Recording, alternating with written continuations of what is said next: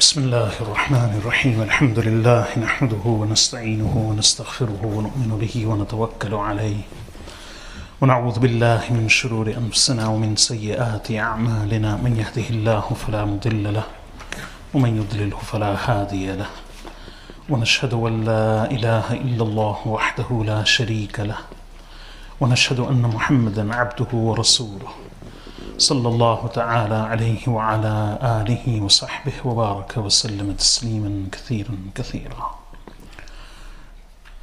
أما بعد فأعوذ بالله من الشيطان الرجيم. بسم الله الرحمن الرحيم. إن الله وملائكته يصلون على النبي يا أيها الذين آمنوا صلوا عليه وسلموا تسليما. اللهم صل على محمد وعلى آل محمد كما صليت على إبراهيم وعلى آل إبراهيم إنك حميد مجيد. اللهم بارك على محمد وعلى آل محمد كما باركت على إبراهيم وعلى آل إبراهيم إنك حميد مجيد. Respected listeners, Assalamu alaikum wa rahmatullahi wa barakatuh. We gather once again for the continuing tafsir commentary of Surah Al-Hujurat. And today will be the final part as we have reached the end of the surah.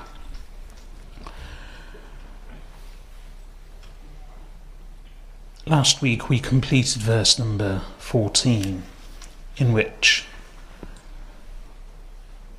we learnt that Allah subhanahu wa ta'ala reprimanded certain Bedouin who made the claim of faith, Iman, and Allah instructed them that rather than saying we have faith, we have Iman, or that we are mu'min, you should say aslamna, we have submitted apparently. We have become Muslim, meaning we've only submitted apparently. And this was in relation to a delegation that came to the Prophet sallallahu alaihi wasallam.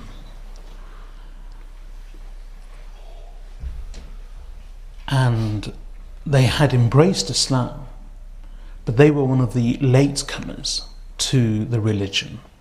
And this was after the conquest of Mecca in the 9th year of Hijrah. And they said a few things, they made a few claims to the Prophet sallallahu alaihi wasallam.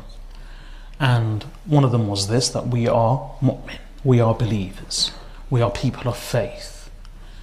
So Allah subhanahu wa ta'ala corrected them. So if I can just quickly translate the previous verse. قالت الأعراب آمنا. The Bedouins said, we have believed.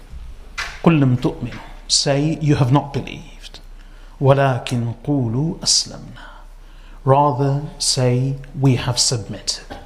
ولما يدخل الإيمان في قلوبكم. And Iman, faith, has not yet entered your hearts. وإن تطيعوا الله ورسوله لا يلدكم من أعمالكم شيئا. And if you do obey Allah and His Messenger, He will not reduce anything of your deeds. Inna Allah ghafurur rahim. Indeed, Allah is most forgiving, most merciful. So that was a verse which we completed last week.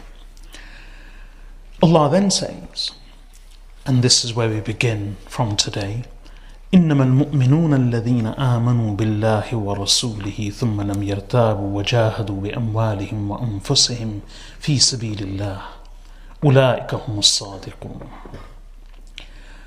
Allah says, those who have believed.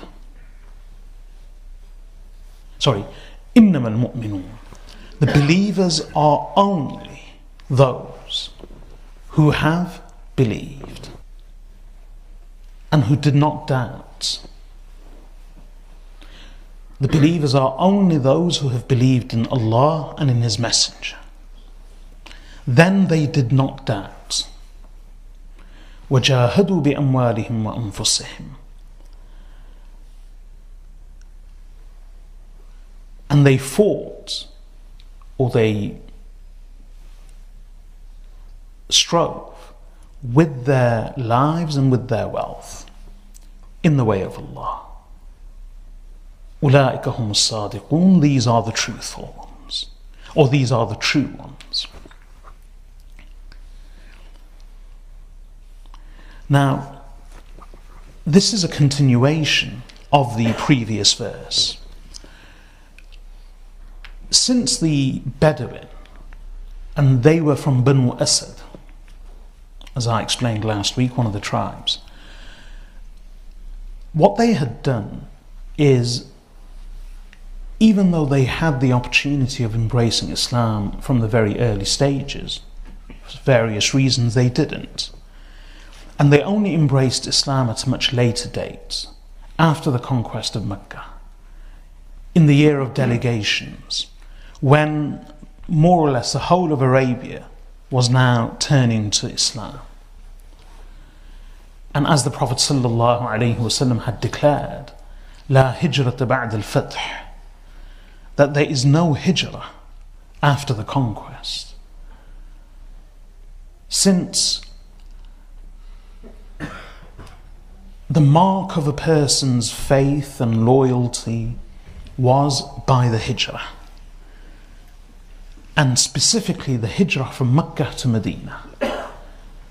And with the conquest of Mecca, that had come to an end. So anyone who embraced Islam in the year of conquest or after the year of conquest in the 9th year of Hijrah, of course their embracing of the religion was welcome and they were to be commended.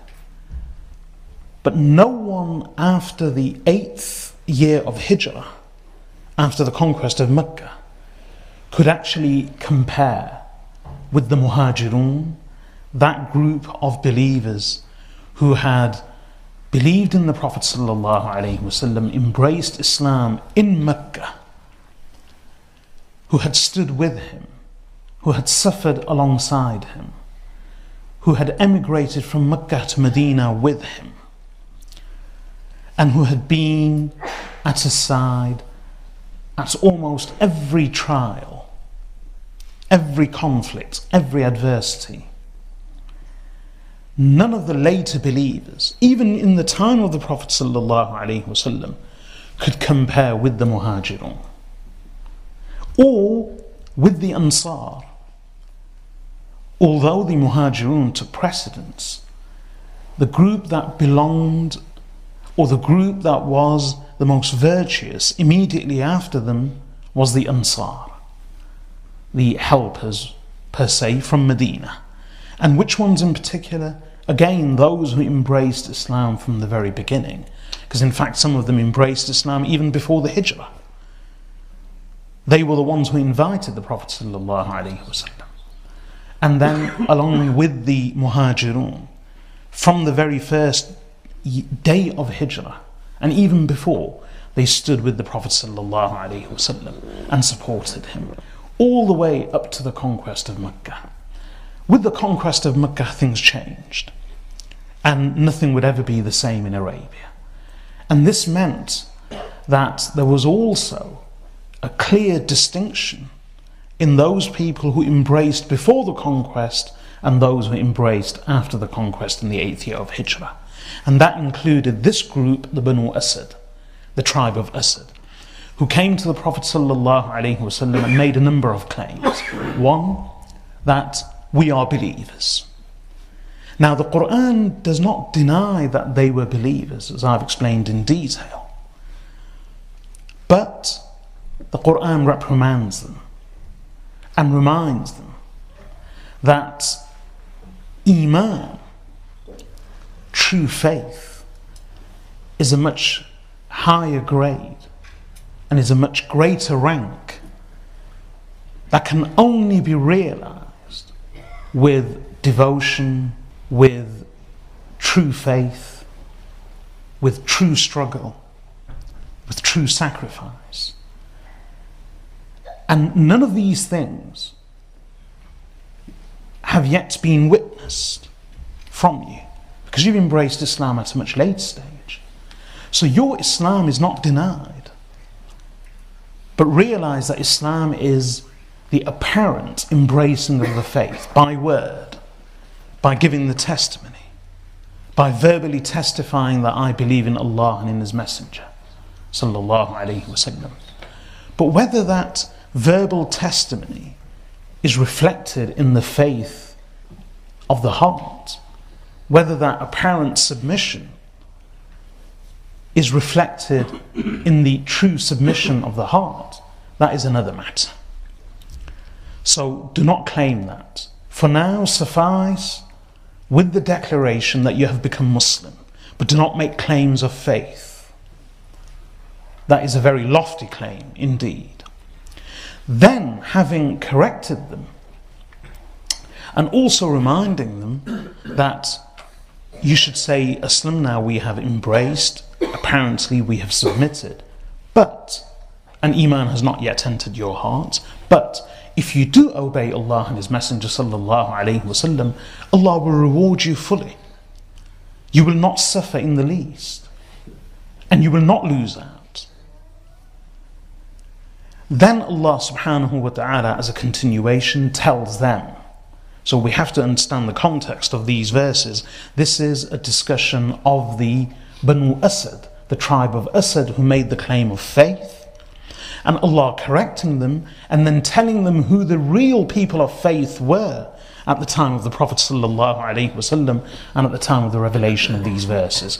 So the description that Allah gives here is specifically about those Muslims, those companions, those Sahaba radiyallahu anhum, who believed in the Prophet sallallahu alaihi wasallam and who stood with him, who suffered along with him, and who fought by his side all the way up to the conquest of Mecca.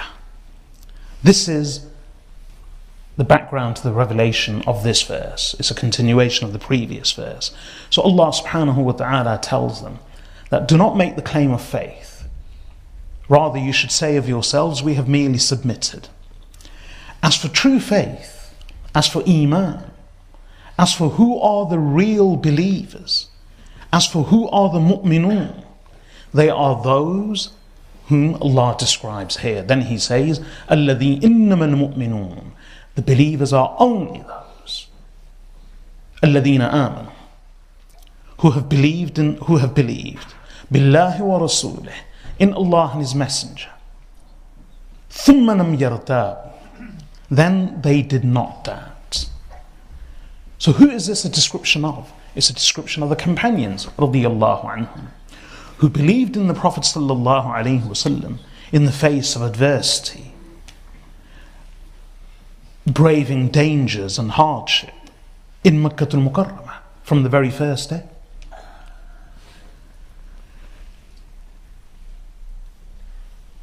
I was explaining coincidentally today in the Jumu'ah khutbah that I was actually speaking about the significance of hijrah.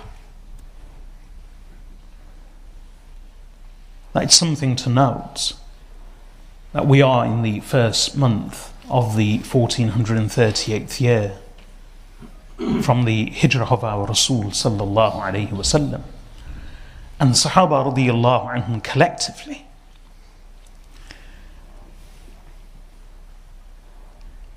agreed that the Islamic calendar should be calculated from a momentous event, as almost every nation, civilization has done so. But what was that momentous event from which the companions of the Prophet sallallahu alaihi wasallam, under the leadership of Umar ibn al-Khattab radiyallahu anhum ajma'een, decided to calculate the Islamic calendar? It wasn't the momentous event that they chose collectively, wasn't even the birth of the Prophet sallallahu alaihi wasallam. Even though some had suggested it, it wasn't even the birth of Islam, even though some had suggested it, which was also the beginning of the revelation of the Quran. No, the Sahaba radiyallahu anhum ultimately chose the hijrah as the most momentous event from which the Islamic calendar would be tabulated. And that's saying something. They regarded the hijrah as being more significant, more momentous, more decisive than even the birth of the Prophet ﷺ and the birth of Islam itself.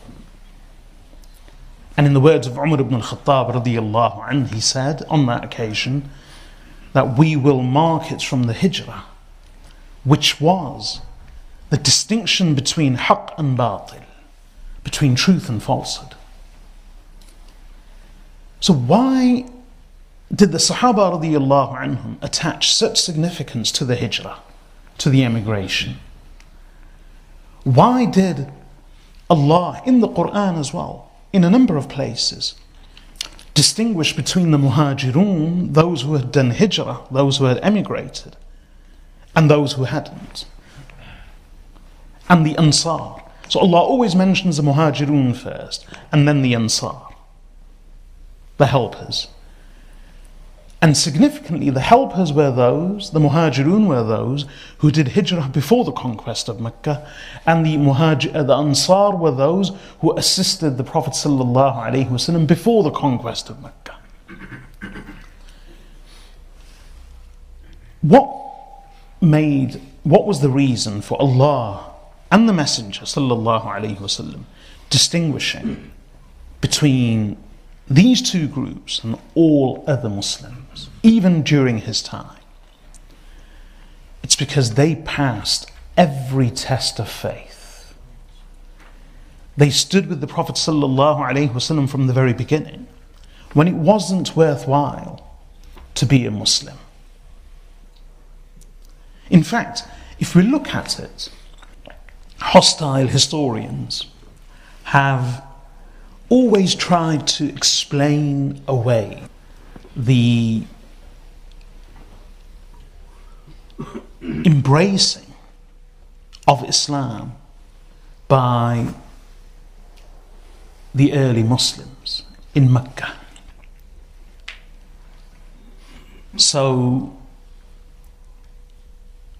some of the ideas suggested are that the early Muslims were all vulnerable people, prime, ripe for exploitation. They were desperate. And the Prophet of Islam gave them a false hope. So they clung on to that hope. They were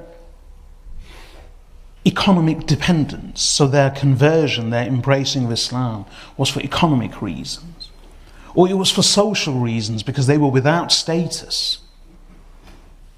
So either they were without wealth and Islam offered them wealth and riches, or they were without social rank and status and Islam gave them a social position and significance, or that they were weak and oppressed and Islam gave them protection. We're talking about Mecca here, and Islam gave them protection and strength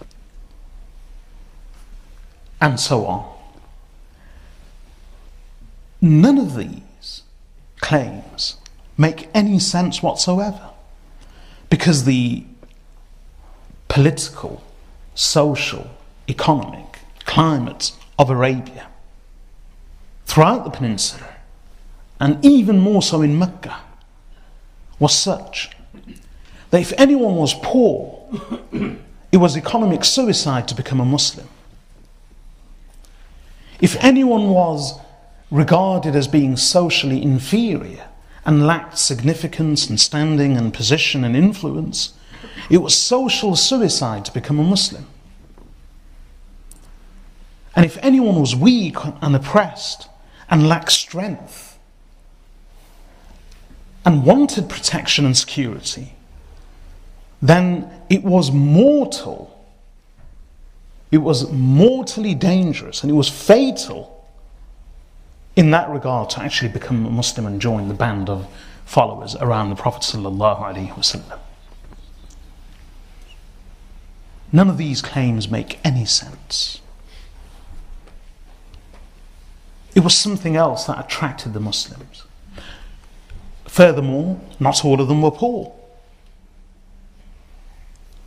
Bilal radiyallahu anhu, Khabbab radiyallahu anhu,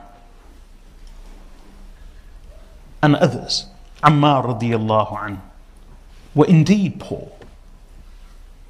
And there were others too. But they were far better off economically and financially in their previous position than they would have ever been with the Prophet sallallahu alaihi wasallam. And that's speaking from a financial perspective. But there were a few Sahaba radiyallahu anhum who were poor. Abu Bakr, Uthman, even Umar ibn al-Khattab, and many of the other Sahaba radiyallahu anhum, Sa'd ibn Abi Waqqas, and many of the senior Muhajirun, they weren't impoverished in any way whatsoever. Nor were they regarded as being socially inferior. They came from the leading clans and families of the Quraysh. They were men of standing and position. Umar radiyallahu anhu, despite his young age, actually had a seat in what we can call the Meccan Senate, the Darun Nadwa, the house where they would all gather. So despite his young age, that was actually occupied and dominated by the elders of the Quraysh. But Umar radiyallahu anhu, despite his young age, was actually an influential, vocal, and eloquent member, an active member of that Senate. And so on.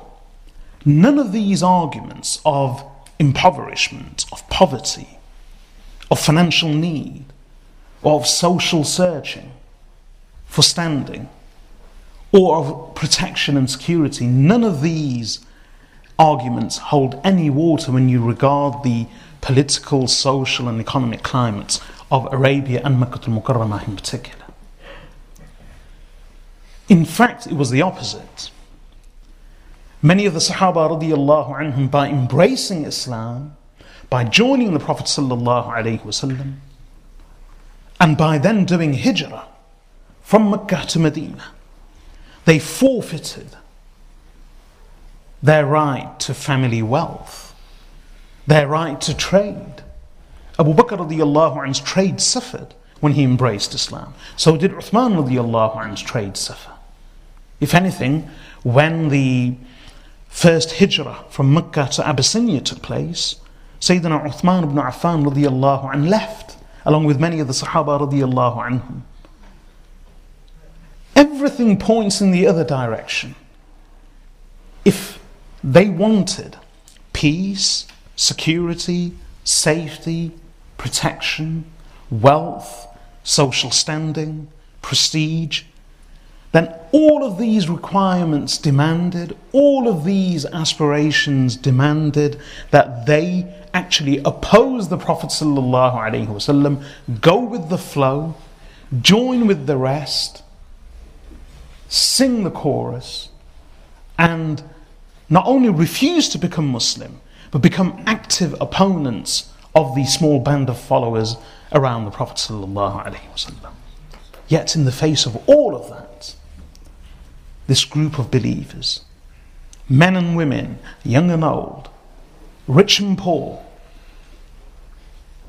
of great social standing or of meager background, all of them embraced Islam and stood with the Prophet sallallahu alaihi wasallam as equals.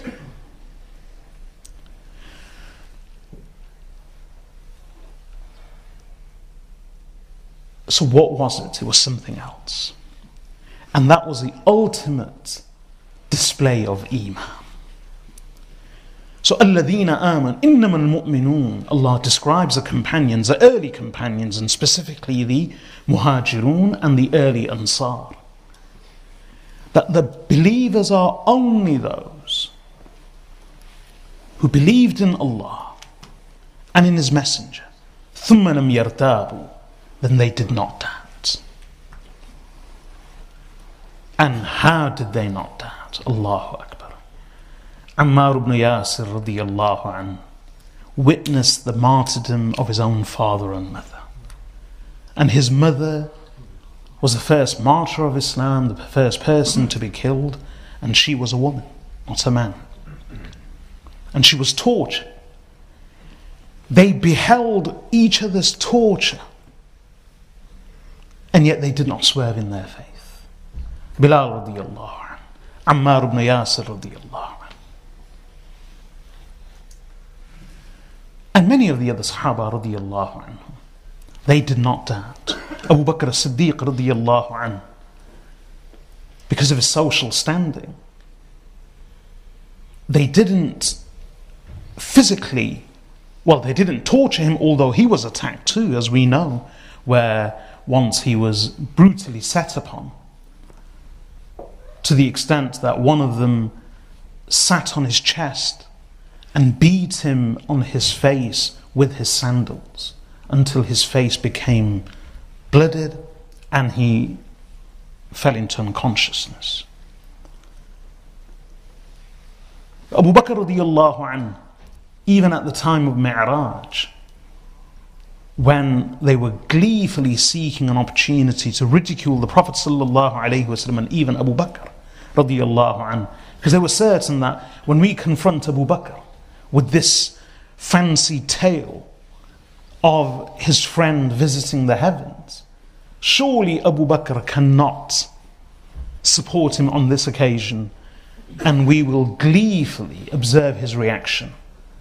And yet when he was confronted, without any doubt, without any hesitation or reservation, Abu Bakr radiyallahu anhu said, if Muhammad ibn Abdullah is making this claim, because he heard it from others, if he is making this claim, then I fully believe him.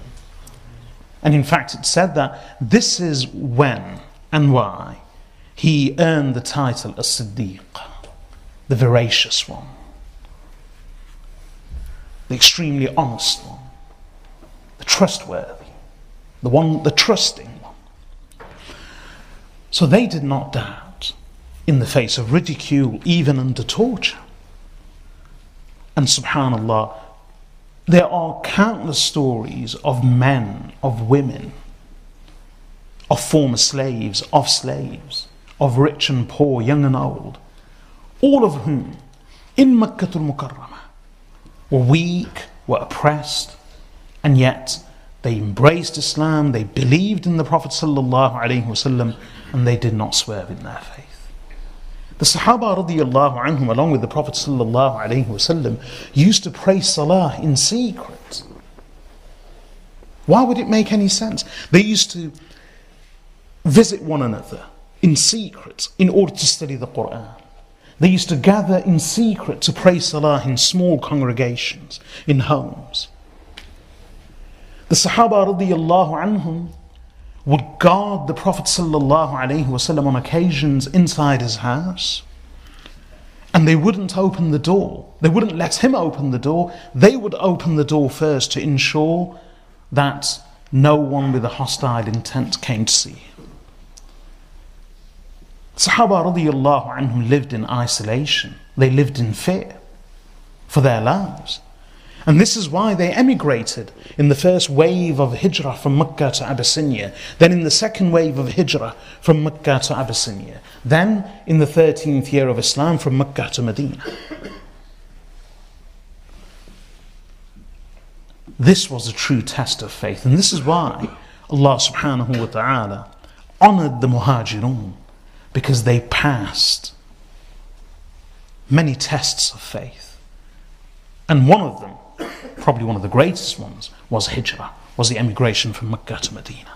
And then after the Hijrah, they were still persecuted, but they had some safety and security. And in the second year of Hijrah, in Badr, the Prophet sallallahu alaihi wasallam, when he requested the Sahaba radiyallahu anhum to join him, he did not want to burden the Ansar. So he only expected the Muhajirun to stand with him. But the Ansar also reassured him that, O Messenger of Allah, we will not leave your side. And then in the 3rd year of Hijrah, they had Uhud. And in the 5th year of Hijrah, there was the campaign against Medina known as the Ghazwat al-Khandaq, the Battle of the Trench. All of these were major events. And they stood with the Prophet ﷺ. An interesting question here. I was teaching Bukhari to the students a few weeks ago. Well, we continue to teach, but this question arose a few weeks ago. And one of the students asked, because in Bukhari itself, in Sahih al-Bukhari, there is no section known as the Book of Seerah. And why am I mentioning this? Because what have I just said? After the 1st year of Hijrah, in the 2nd year of Hijrah, there was Badr. In the 3rd year of Hijrah, there was Uhud. In the 5th year of Hijrah, there was Khandaq. So, why are we mentioning only the major battles in the 2nd year of Hijrah, in the 3rd year of Hijrah, in the 5th year of Hijrah?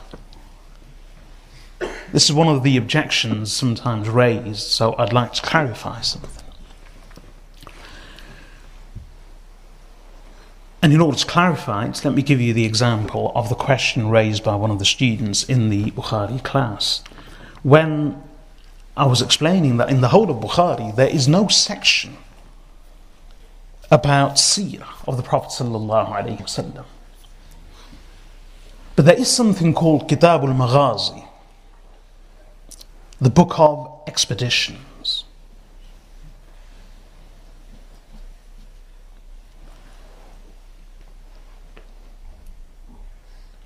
And these expeditions, so they mainly deal with these major battles and conflicts. Badr, Uhud, the other Ghazawat. There is no book known as the Book of Seerah. So I explained to the students that in reality this is the Book of Seerah. Traditionally, the works of Seerah and the collections of Seerah were all known as Maghazi. They weren't known as a Seerah. So the earliest works of Seerah, the written works, stretching back all the way to the 2nd century of Islam, the Seerah of Muhammad ibn Ishaq, and before him Musa ibn Uqbah, they were actually known as the Maghazi. So Musa ibn Uqbah was senior to Ibn Ishaq, and Bukhari actually relies more on the seerah of Musa ibn Uqbah, who died in 141 Hijri, for narrations related to the seerah of the Prophet ﷺ, about the biography of the Prophet ﷺ. But it's not known as the seerah of the Prophet ﷺ, it's known as the maghazi of the Prophet ﷺ, the expeditions of the Prophet ﷺ. Even Ibn Ishaq's work, although later it came to be known as a seerah, mainly it was referred to as the maghazi of Ibn Ishaq, the collections of Ibn Ishaq in relation to the maghazi, meaning the expeditions. So one of the students asked that, why is it that in the earliest days the works of seerah were all called maghazi? Does that not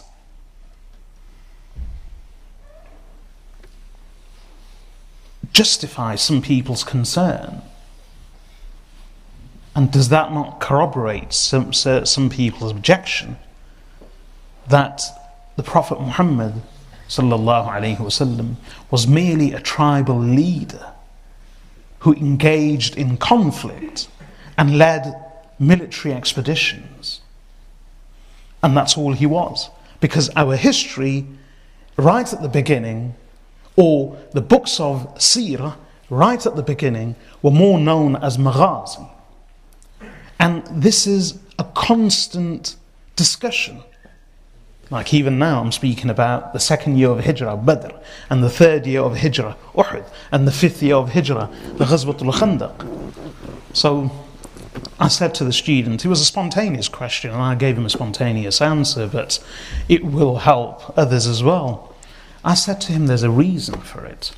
It's because in the nation of every history, in the history of every nation and civilization, things are marked, milestones are marked and remembered by momentous events. But what are the momentous events? People rarely discuss daily life. So in those days, there was very little writing. The Arabs were a people of oral history rather than written history. They would hardly write. Some would, yes, but they were a nation who relied on oral tradition rather than written tradition. Forget 14 centuries ago, I said to the students, now, over the past 100 years, over the past 120 years or so at least, for part of this century and the whole of the last century, we've had the benefit of recording every moment of history with writing, with photography, with moving images, right at the beginning of the previous century. And then with black and white cameras, and then color cameras, and then computers, and towards the end with the internet. So we have the benefits, 14 centuries on, of remembering almost every single day of the past century. But I'm going to give you a quick test. And I said to the students, and I'll give you the same as well. Tell me momentous events from the first decade of the last century. Quickly, first decade. The students, in a flash, I said, tell me. No one could answer. Second decade, everyone said First World War. Third decade, nothing. In the first decade, nobody remembered the invention of the plane, the discovery of flight, various other things. Second century, First World War. Second decade, First World War. Third decade, the Depression, various other things, nothing. The era of Prohibition, nothing. 1930s, Second World War. 40s, end of the Second World War, nothing else. The creation of the United Nations and the independence of many of the former colonial countries, no one remembered. 50s, blank. 50s, one person said, Cold War. 60s, nothing. 70s, nothing. 80s, nothing. 90s, Gulf War. At the turn of the decade, nothing. And so I said, subhanallah, over the past century, we've had TV, we've had computers, we've had photography, we've had the internet. Almost, we enjoy almost 99.99% literacy.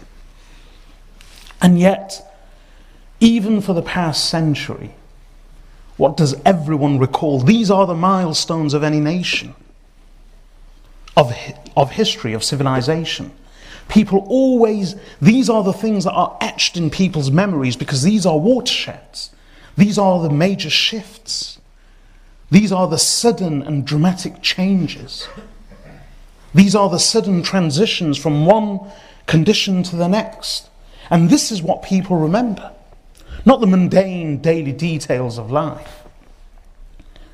So I said, if you've just done that, almost every history, the history of every civilization and nation has done that, That's also true for the earliest Arabs. This is why they referred to the maghazi of the Prophet ﷺ. Not because that was the focus. Later, if people turned to Europe and said, the whole of the the whole of these later centuries was just marked by war. So all we know about the 20th century is war, war, war. Is that all they ever did? So going back to what I was saying, this is what marked the changes. And Churchill, why is he remembered? Because of the war. In many ways, it's a historical fact. In terms of politics, he wasn't greatly remembered for his policies or for his politics, because he switched parties as well. What was he remembered for? For the war. Chamberlain, in terms of policies and politics and social progress and other political domestic achievements, he ranked far greater and much higher than Churchill. But he was regarded as a failure because of the war. So it's war that made or broke men. It's war that made or destroyed reputations. And it was always about conflict. That at the critical juncture of a conflict, how did people stand? What did people do? When loyalty was demanded, when loyalty was needed, how people stood then. And this has been the case with everyone. And so even with the Prophet ﷺ and the Sahaba radiyallahu anhu who are around him. When they did hijrah, they arrived in a new place, they settled, they devoted themselves to their faith. But because of this ongoing conflict with the Meccan state, it's inevitably led to a battle in the second year of hijrah. And that's what made the difference. Again in the third year of hijrah with Uhud. And then again, there were also intervening skirmishes. But again in the fifth year of hijrah with the campaign of the Trench.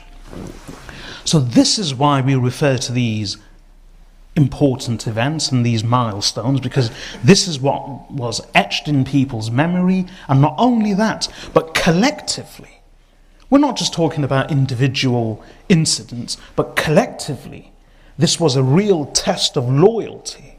And these were major watersheds, dramatic and sudden, and radical shifts from one state to the other. This is why people remembered them. And this is why we mention them in that manner. So Allah subhanahu wa ta'ala says here that the believers are only those who believed in Allah and in His Messenger. ثُمَّ لَمْ يَرْتَابُوا. Then they did not doubt. وَجَاهَدُوا بِأَمْوَالِهِمْ وَأَنفُسِهِمْ. And who fought with their lives and with their wealth. And this is a reference to the history of the early companions from the time of their emigration from Mecca to the conquest of Mecca for 8 years. And this was a reminder to those people of the Asad tribe who claimed faith and who claimed deeper iman. That Allah subhanahu wa ta'ala tells them, yes, say that you are Muslim, say that you've submitted apparently, but do not claim higher inner faith. That is, if you really want to see, why is Allah saying that iman has not yet entered your hearts? It's not because they were hypocrites. It's not because they hadn't believed at all. It's because they had embraced Islam, but only relatively recently, and only in peacetime, and only after the struggles had ended. So Allah subhanahu wa ta'ala tells them that the true believers are these, meaning the companions, the muhajirun and the ansar of the early years till the 8th year of hijrah. Look at them. They are the ones who have believed in Allah and His Messenger sallallahu alaihi wasallam. They have not doubted or swerved or wavered in the least. And they stood with the Prophet sallallahu alaihi wasallam. When he bled, they bled with him. When he fought, they stood alongside him. And they sacrificed their lives and their wealth in the way of Allah. Allah then ends the verse by saying, أُولَٰئِكَ هُمُ الصَّادِقُونَ. These are the truthful ones. So do not misunderstand the context. This is in reference to the early companions radiyallahu anhum, and Allah is comparing them with the claimants of the Asad tribe who had just embraced Islam and yet were claiming higher faith and deeper iman. Allah then continues by saying, قُلْ أَتُعَلِّمُونَ اللَّهَ بِدِينِكُمْ. Say, do you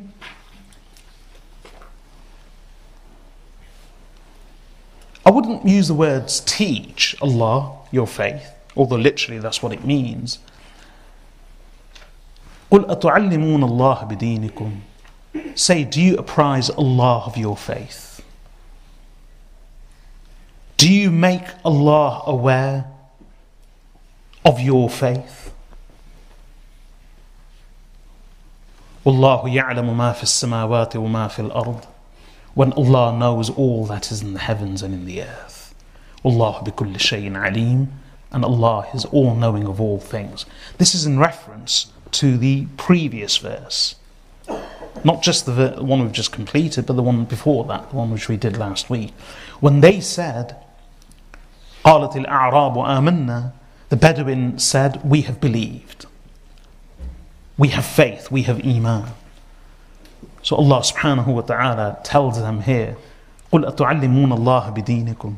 What do you make Allah aware of what's in your hearts? That you claim to have true faith in religion,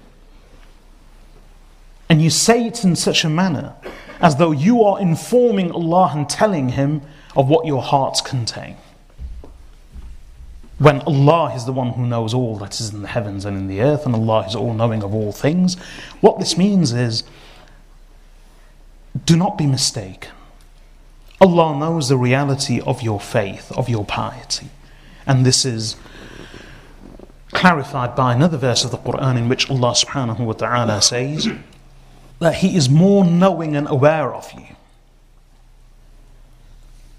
He knew more of you.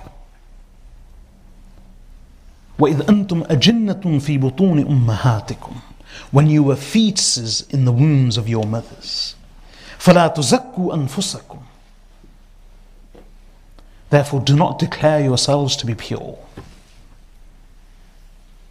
هُوَ أَعْلَمُ بِمَنِ اتَّقَى. He, Allah, is more knowing and more aware of one who is more conscious and wary of Allah subhanahu wa ta'ala. So do not, فَلَا تُزَكُّوا أَنفُسَكُمْ. Do not declare yourselves to be pure. So here as well, Allah tells a Bedouin that, what, do you really try to make Allah aware of what's in your hearts? By claiming that you have Iman? Iman has not yet entered your hearts. Yes, you are Muslim. You've embraced, apparently. But do not regard yourselves as belonging in the same category as the true believers who have proven their faith with the Messenger sallallahu alaihi wasallam for the past 8 years, from the time of the Hijrah till the conquest of Mecca. In the penultimate verse of this surah, Allah subhanahu wa ta'ala says, يَمُنُّونَ عَلَيْكَ أَنْ أَسْلَمُوا. They boast of their favor to you, that they have embraced Islam. قُلْ لَا تَمُنُّوا عَلَيَّ إِسْلَامَكُمْ. Say, do not boast of your favor to me, of your Islam. بَلِ اللَّهُ يَمُنُّ عَلَيْكُمْ أَنْ هَدَاكُمْ لِلْإِيمَانِ إِن كُنْتُمْ صَادِقِينَ. Rather, Allah boasts of His favor to you, that He guided you to faith, if you are true. Again, it's a reference to Banu Asad. That I said earlier on that they made a number of claims. One of them was, we are mu'min, we are believers. The other claim that they made was that they told the Prophet sallallahu alaihi wasallam, O Messenger of Allah, we have believed in you without ever having fought against you. So unlike some of the other tribes who opposed you and who fought against you, we have never been in conflict with you. So, yes, we've come to embrace now, we've embraced Islam now. But even before, we never fought you, we never opposed you, unlike some of the other tribes who have embraced, but they have a history of conflict with you. So Allah subhanahu wa ta'ala tells them that يَمُنُّونَ عَلَيْكَ أَنْ أَسْلَمُوا, that, O Messenger of Allah, they boast of their favour to you, of their embracing Islam. That the manner in which they have embraced, by never opposing you, by never engaging in conflict with you. So say to them, O Messenger of Allah, do not boast of your Islam to me. Do not boast of your favour to me. That you have done me no favours by refraining from opposing me or engaging in conflict with me. One, you cannot compare yourselves to the true believers, the companions who are with the Prophet sallallahu alaihi wasallam. And the fact that you remain neutral before Islam, and that you speak of that neutrality in such terms, is unbefitting you. Because that's almost like you are boasting of your favour to the Prophet of Allah. Don't boast of your favour. If anyone should boast, it should be Allah subhanahu wa ta'ala, who tells you that the Prophet sallallahu alaihi wasallam should not be thankful to you that you never opposed him and that you embraced now without having a history of conflict with him. Rather, if anyone should be thankful, it's not the Messenger of Allah, it's you. You should be thankful that Allah ever guided you, if you are true.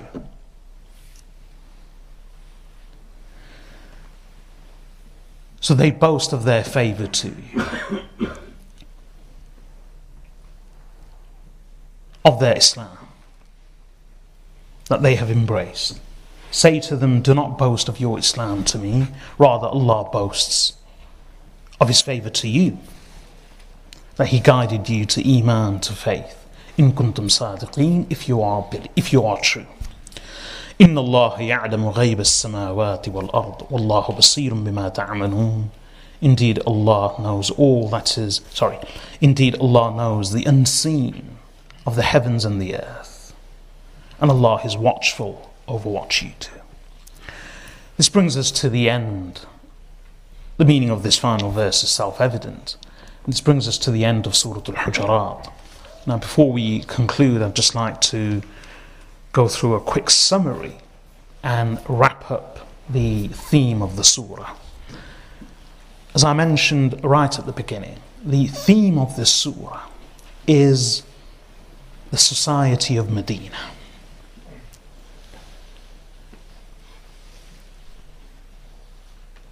The teachings of Islam shaped this society, and it was an egalitarian, equal, just, fair, sociable, caring community and society. And this theme runs through the entire surah from the very beginning. So, right at the beginning, we learnt about people recognizing their boundaries and their limits and showing respect.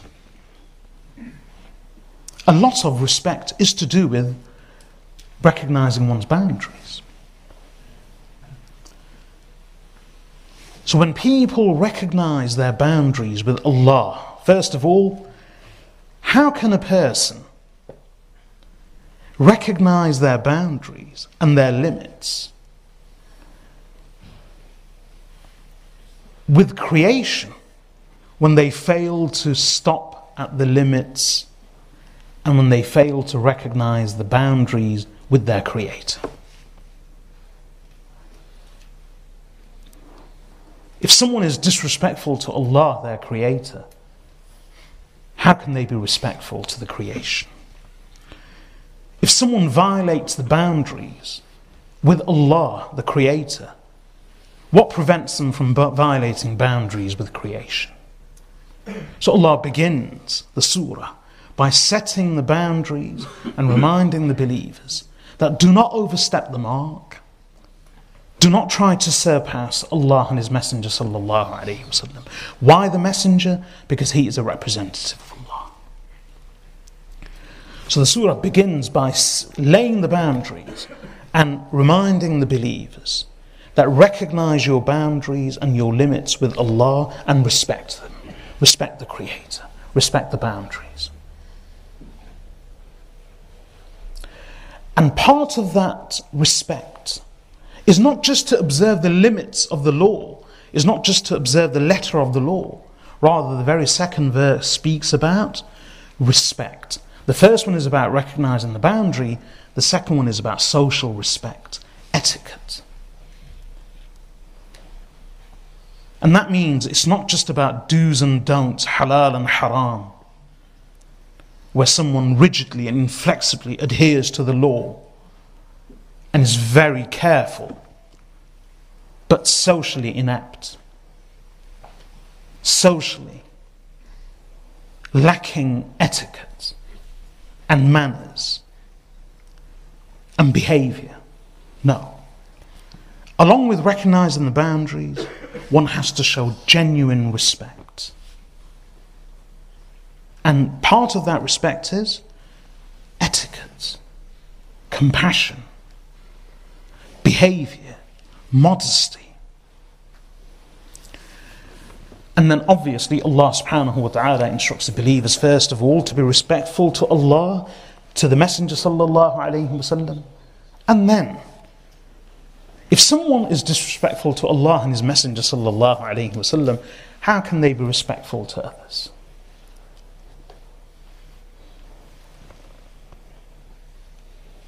And then following on from the laying of the boundaries and instructing the believers to be respectful, which even means being mindful of how to speak with the Messenger of Allah sallallahu alaihi wasallam, and that includes speech and conversation with each other, how we speak to each other, how we address each other, how we engage with each other.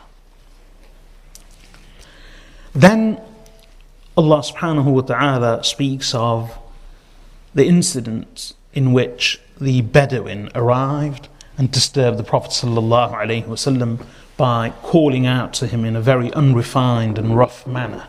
So Allah subhanahu wa ta'ala teaches them etiquettes of even visiting, how to visit people, and of showing respect that you needed the Prophet sallallahu alaihi wasallam. He was resting, you should have waited until he came out. That was disrespectful to the Prophet sallallahu alaihi wasallam. But in general, that's how they were. Since they had, the Bedouin had failed to develop this refinement, that meant that that's how they spoke and that's how they behaved with everyone, the Messenger of Allah and each other. So even the way we speak to each other is part of that etiquette, part of that respect. Respecting people's privacy, people's needs. Here, it's so simple. إِنَّ الَّذِينَ يُنَادُونَكَ مِنْ وَرَاءِ الْحُجَرَاتِ أَكْثَرُهُمْ لَا يَعْقِلُونَ وَلَوْ أَنَّهُمْ صَبَرُوا حَتَّى تَخْرُجَ إِلَيْهِمْ لَكَانَ خَيْرًا لَهُمْ. If someone's resting, you let them rest. This is why in Islam, no one has a right to disturb the other. You knock thrice. If there's no answer, they may be busy. Even though you know they're in the house, they may be busy. They may be indisposed. They may have many reasons for not opening the door. They genuinely may be not in a fit mental, emotional state to see you. And you should respect that. Allah says, يا أيها الذين آمنوا لا تدخلوا بيوتا غير بيوتكم حتى تستأنسوا وتسلموا على أهلها. O believers, do not enter any homes other than your homes until you seek leave and permission, and until you do not greet the occupants. These are all parts of that etiquette of social behavior. This is good for them, good for us. And the phone is included in this. We have made the phone intrusive. When we knock on people's doors, the Sahaba radiyallahu anhum, they were in the house, but they didn't want to open the door, they wouldn't open it. People would leave, and no one should feel bad about it.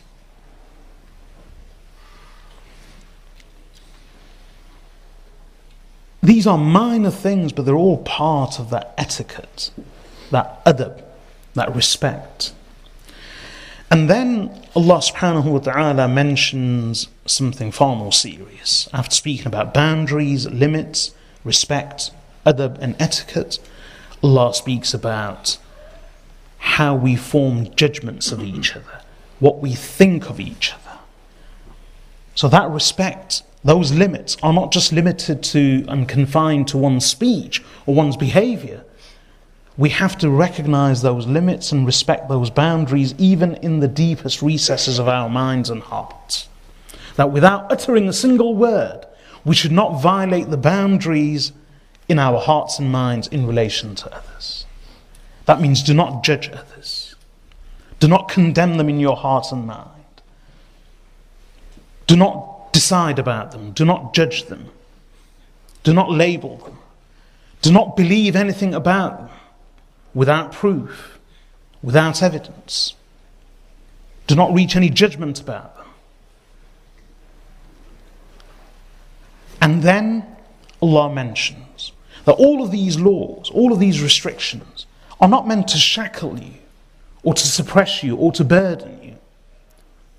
Rather, Allah subhanahu wa ta'ala says that وَاعْلَمُوا أَنَّ فِيكُمْ رَسُولَ اللَّهِ, that know that amongst you there is a messenger of Allah. When he teaches you these things, he is no mere mortal. He is the messenger of Allah. And therefore you should do what he says rather than expecting him to do what you say. Why? لَوْ يُطِيعُكُمْ فِي كَثِيرٍ مِّنَ الْأَمْرِ لَعَنِتُّمْ.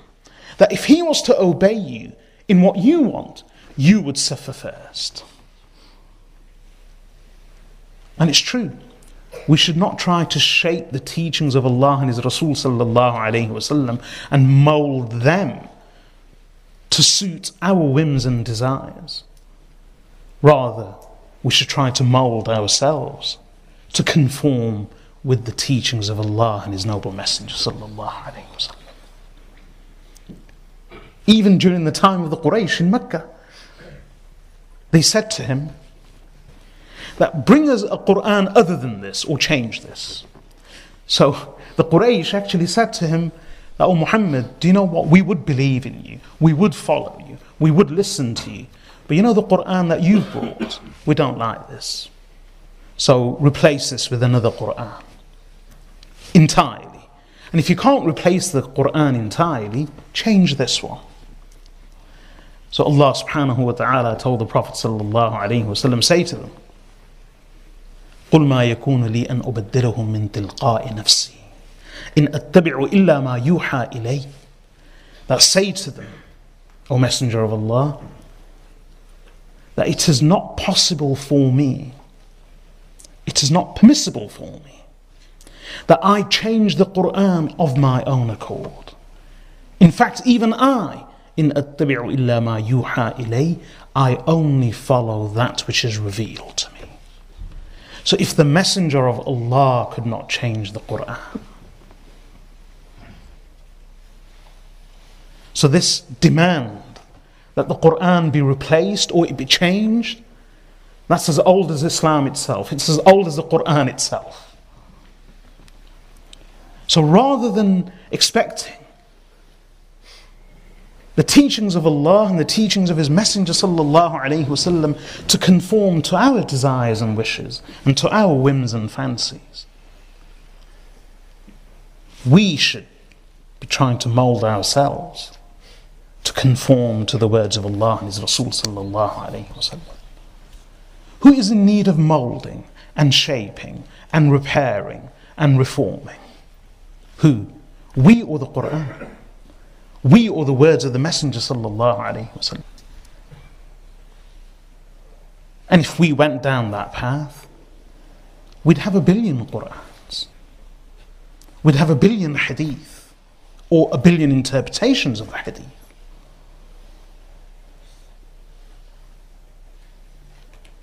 And if we embark on that journey, and if we adopt that path,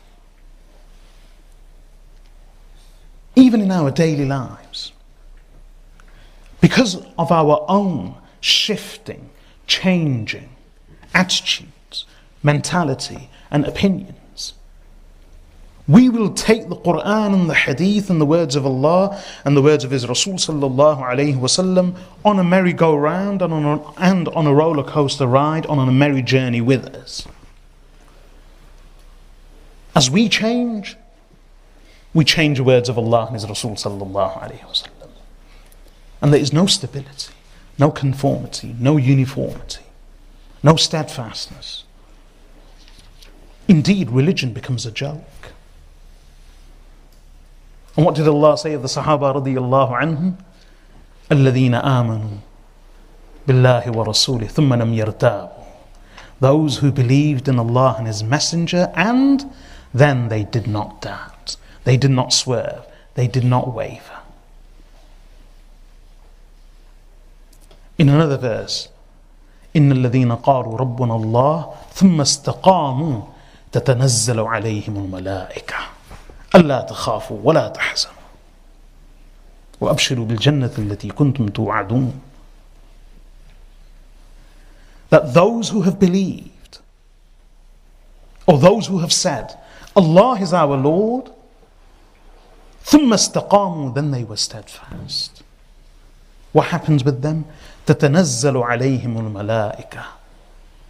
The angels gradually and continuously descend upon them, reassuring them and saying to them, أَلَّا تَخَافُوا, do not fear, وَلَا تَحْزَنُوا, and do not grieve, and receive the glad tidings of that Jannah of which you were promised. نَحْنُ أَوْلِيَاؤُكُمْ فِي الْحَيَاةِ الدُّنْيَا وَفِي الْآخِرَةِ. We are your guardians, we are your friends in the worldly life and in the afterlife.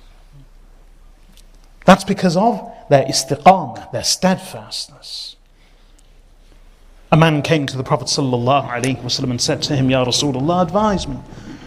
Prophet sallallahu alaihi wasallam said to him, قُلْ آمَنْتُ بِاللَّهِ, say I believe in Allah, ثُمَّ اسْتَقِمْ, then remain steadfast.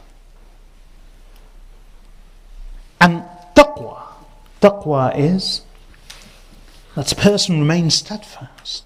That's the meaning of sabr.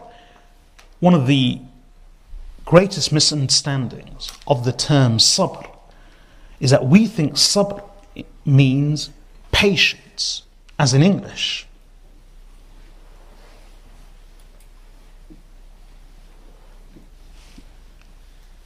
And we've restricted it to the meaning of patient, i.e. a patient person. So we've restricted the meaning of sabr to patience in English, i.e. tolerance, forbearance and patience, that's all. But in Arabic, sabr doesn't just mean patience. Sabr actually means steadfastness, which means that no change comes over you, even in adversity, even in strife, and even in difficulty. So there is no sudden reaction, no sudden change, no sudden transformation. That's the meaning of sabr. So in English, sabr should actually be perseverance rather than patience. And patience comes as a secondary meaning.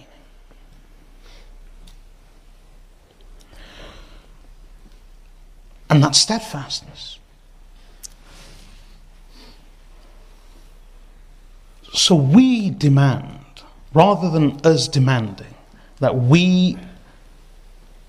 the words of Allah and the words of His Rasul sallallahu alaihi wasallam conform to our whims and desires, it should be the other way around. We should be the ones who should remain sabir, meaning perseverant, and patient, and steadfast, and consistent in our observing the words of Allah and His Rasul sallallahu alaihi wasallam. Let us change ourselves, not change the words of Allah and His Rasul sallallahu alaihi wasallam. And that's what Allah mentions here in the next part. Then Allah speaks about disagreement and conflict, which is a fact of life. But how should that be resolved?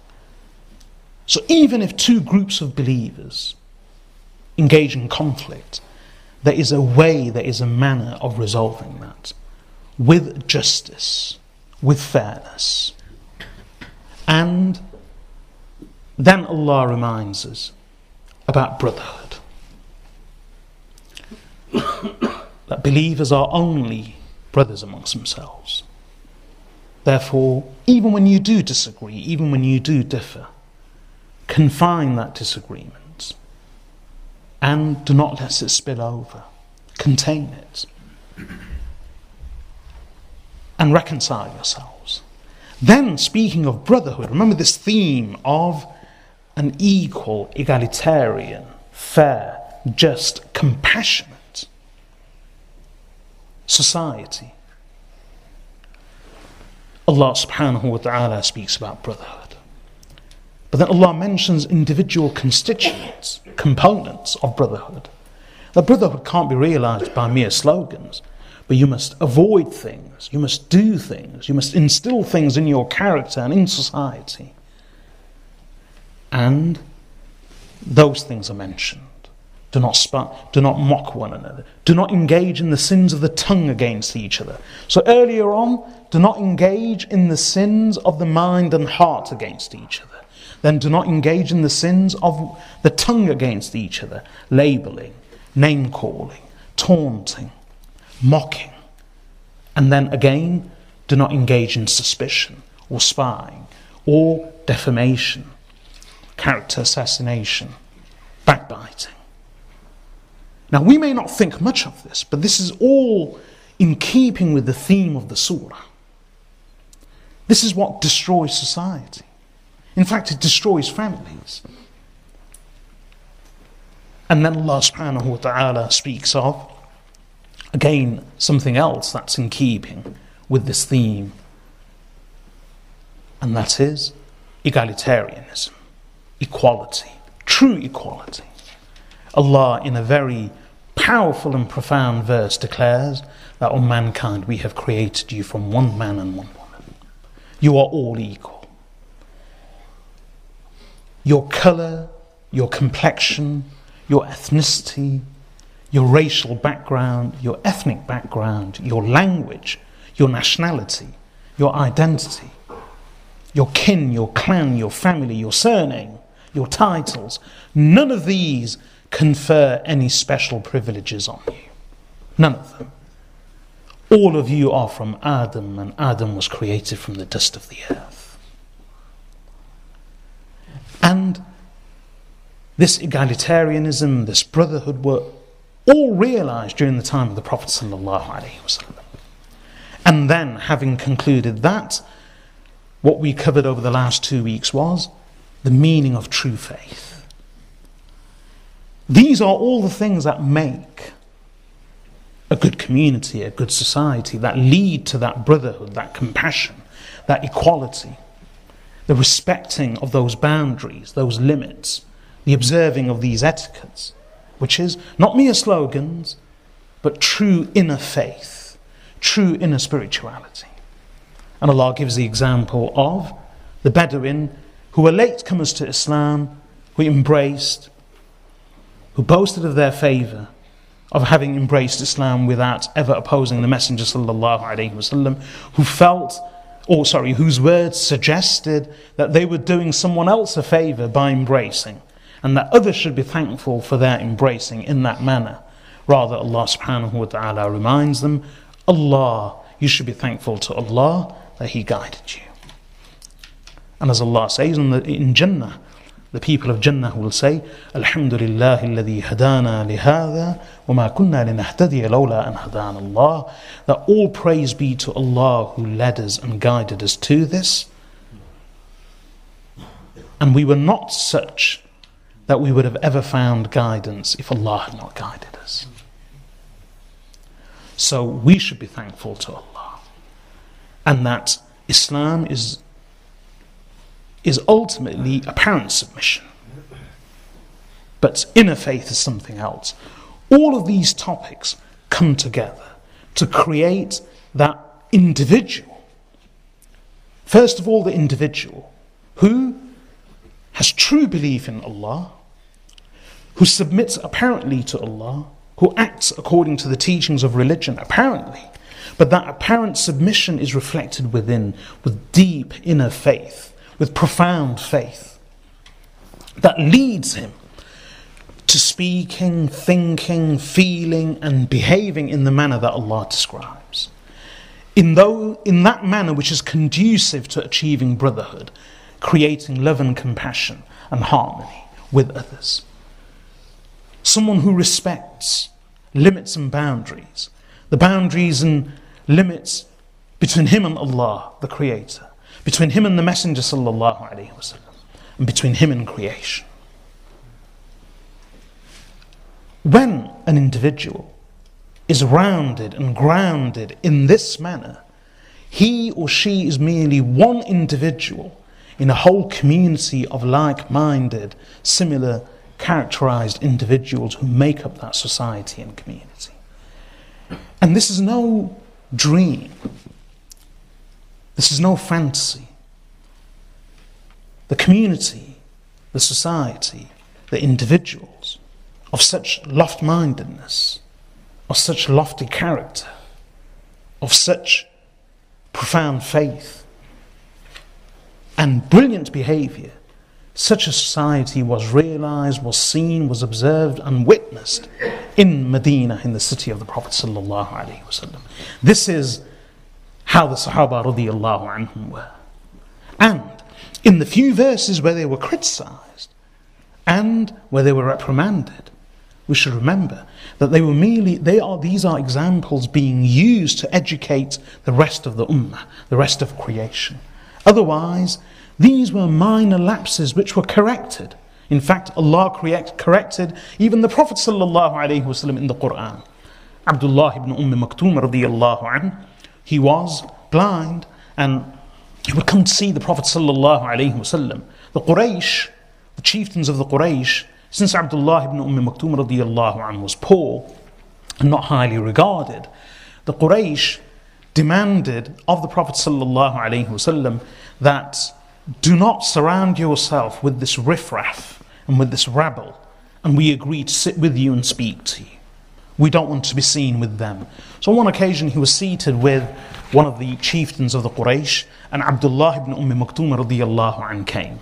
And since he was blind, he spoke to the Prophet sallallahu alaihi wasallam.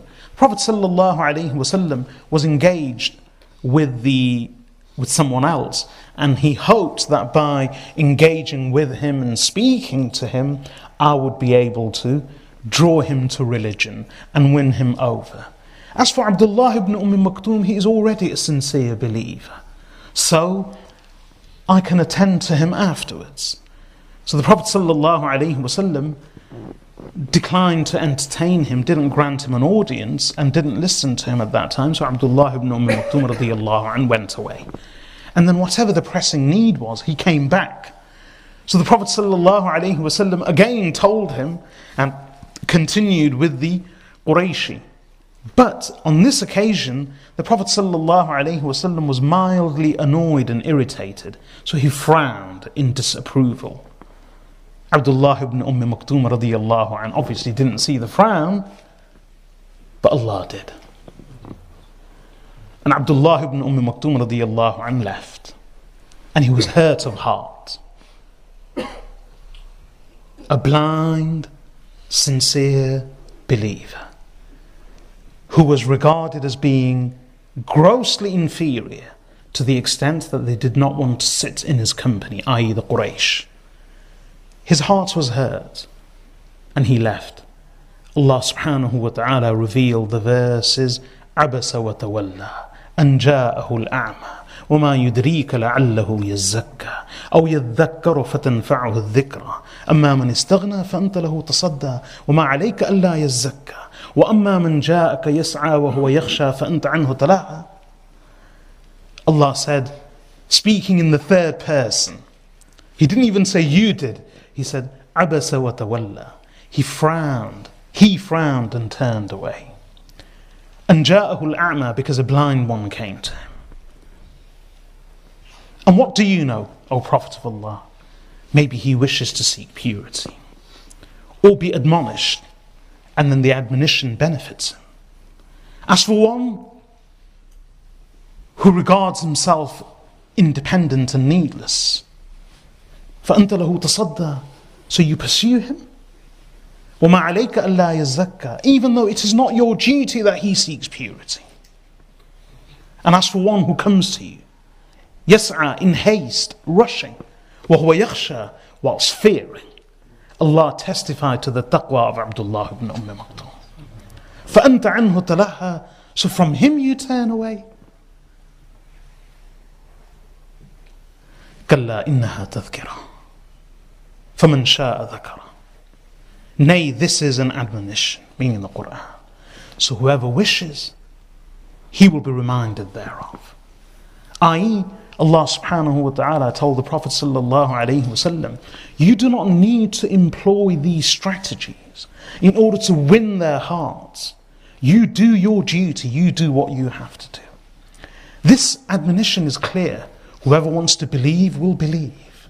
Whoever wants to be admonished will be admonished. But in the process, O Prophet of Allah, in order to attract others, do not hurt the believers. Allah said that to the Prophet sallallahu alaihi wasallam.